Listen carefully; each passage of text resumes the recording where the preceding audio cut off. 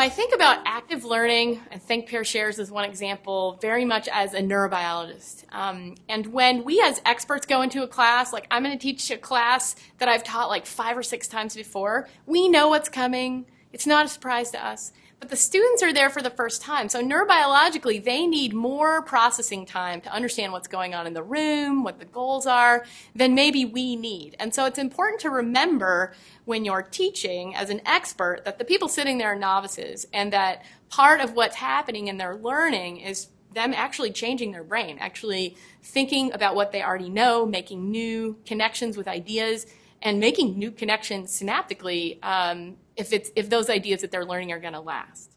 Where did the oxygen atoms in that CO2 come from?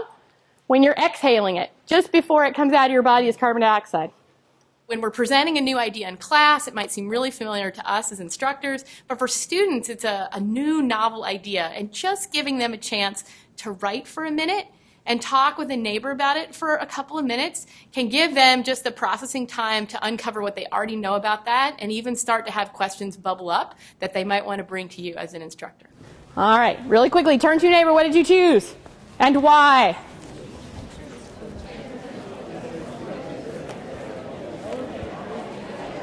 If you think about using a think, pair, share, that's one way to give people a chance to stop, make a prediction, reflect. There's no job they're going to have where they're somehow not going to be asked to talk about biology with other people.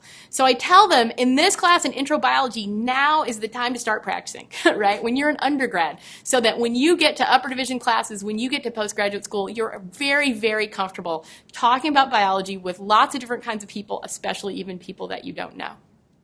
I teach classes that range from 20 students to 270 students, and I don't think there is ever a class session that I teach where I don't do at least a couple of pair discussions. Sometimes there are classical think, pair, shares where people have time to write and then they have time to talk and then I hear out. Sometimes I'll just notice in my lecture, like, wow, I'm not sure if people are getting this, and I'll stop and say, just turn to your neighbor and see if this is making any sense. I'm going to ask you a quick question. From one glucose molecule, we're going to go through one glucose molecule. How many carbon dioxides are going to get produced? 6. Okay, so talk with a neighbor, because I heard 3 and I heard a lot of people didn't answer. Why would it be 6? Really loud, by 30 seconds. Why 6 carbon dioxides are going to come off?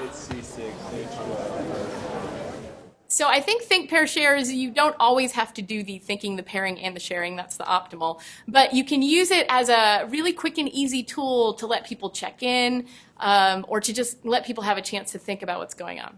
So let me bring us back together. So in the spirit of time, I'm going to give you some time to talk. We're not going to do reporting out because we have to get through. I think it's helpful to see all 4 of these in an hour. Like, it's easier to kind of compare them if you've seen them all 4. So I want to get through all 4 of them for you in one 50-minute class. So I'm going to tell you what I notice here and the kinds of things I want to alert you to. There are lots of students who are eager to learn biology, but they may not be confident in their learning of biology.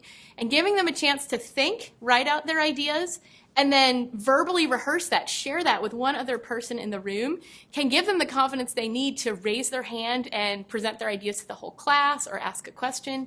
I mean, how many times have we been in a seminar thinking, oh, I have this great question, but maybe I missed something. Maybe they already addressed that. And if you just have a minute to check in with a neighbor and they say, wow, that's a great question, then that can give students, just like people in lots of different settings, the confidence to bring their ideas forward to the group. Rachel. So would you say that acetylcholine is the only other key molecule produced, or?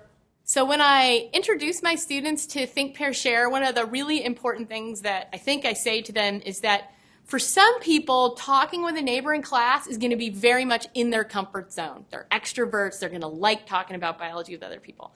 For other people in the class, they may be way out of their comfort zone when I ask them to talk to someone else.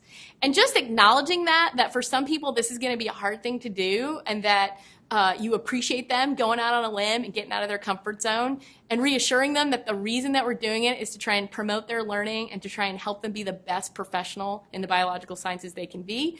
It's usually something that increases the receptivity of students to being asked to do something that they may not normally be used to doing in a science class. Please talk to your colleagues. You can do it, Kevin. Go talk to it, Kayla. And don't exclude that lovely person who's smiling over there.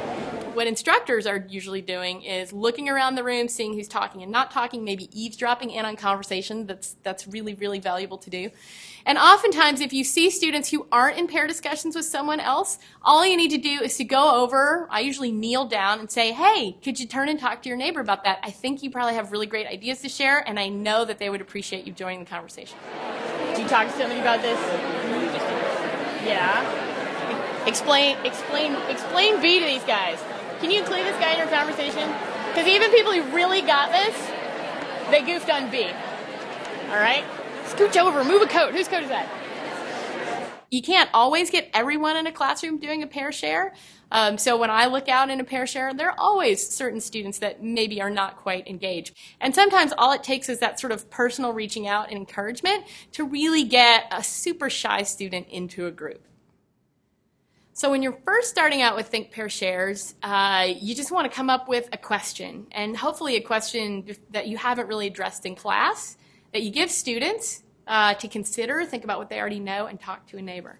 Now, after you have them write or think about it for a minute and you start to have them discuss, one of the key things to listen for is the noise. So if the noise in the classroom gets really loud, that's usually a sign that students are really engaged. It's a very provocative question. The people in the pairs have lots of things to say about it.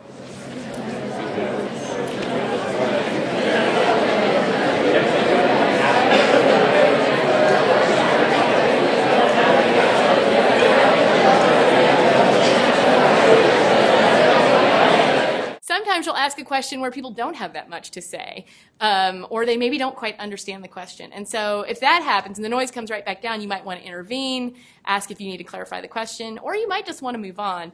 When the noise gets really high and students are talking and talking, you have to interrupt them to bring them back together. That's when you know you've asked a really great pair share question, and you're going to have a lot of people interested to share and interested to hear what you think about it as an instructor. All right. I'm hearing the noise crash out. So when I hear the noise go down, and especially if I hear like, oh, did you see that movie? The noise goes up, then I know it's time to go on. So we're going to go on. I had a colleague who said, oh, Kimberly, I don't understand. When you do a pair share, it gets really loud in here. When I do a pair share, they stay kind of quiet. And why is that? And I had to tell her I had no idea, but we worked together over the course of the semester, and what she noticed was whenever I did a pair share, I would actually tell them, it should get really loud in here for 2 minutes. Why would it be 6? Really loud. By 30 seconds, why 6 carbon dioxides are going to come off? So really loud. Can you fill in any of those questions right now with a buddy for the first row of glycolysis? 1 minute. Really loud. And so I have to get really loud. What were your predictions? And I want predictions for each one of those students. Really loud. So you got 4 things to talk about. Maybe a minute and a half. So Think Pair Shares aren't only for classroom situations. Think Pair Shares are for any situation where you want to give other people a chance to stop and think and make a prediction or have sort of an idea of their own before you give them information. I've used a Think Pair Share in a research seminar to great extent, so people were very engaged. They were very willing to kind of grapple with a question and try and make a prediction about how students might be thinking about something before I actually showed them the raw data from how students were thinking. So I think as scientists, we want to think beyond our classrooms. Strategies like Think, Pair, Share are just about trying to give people the synaptic processing time to think about new ideas, regardless of whether or not you're an undergraduate or you're a Nobel Prize winning scientist.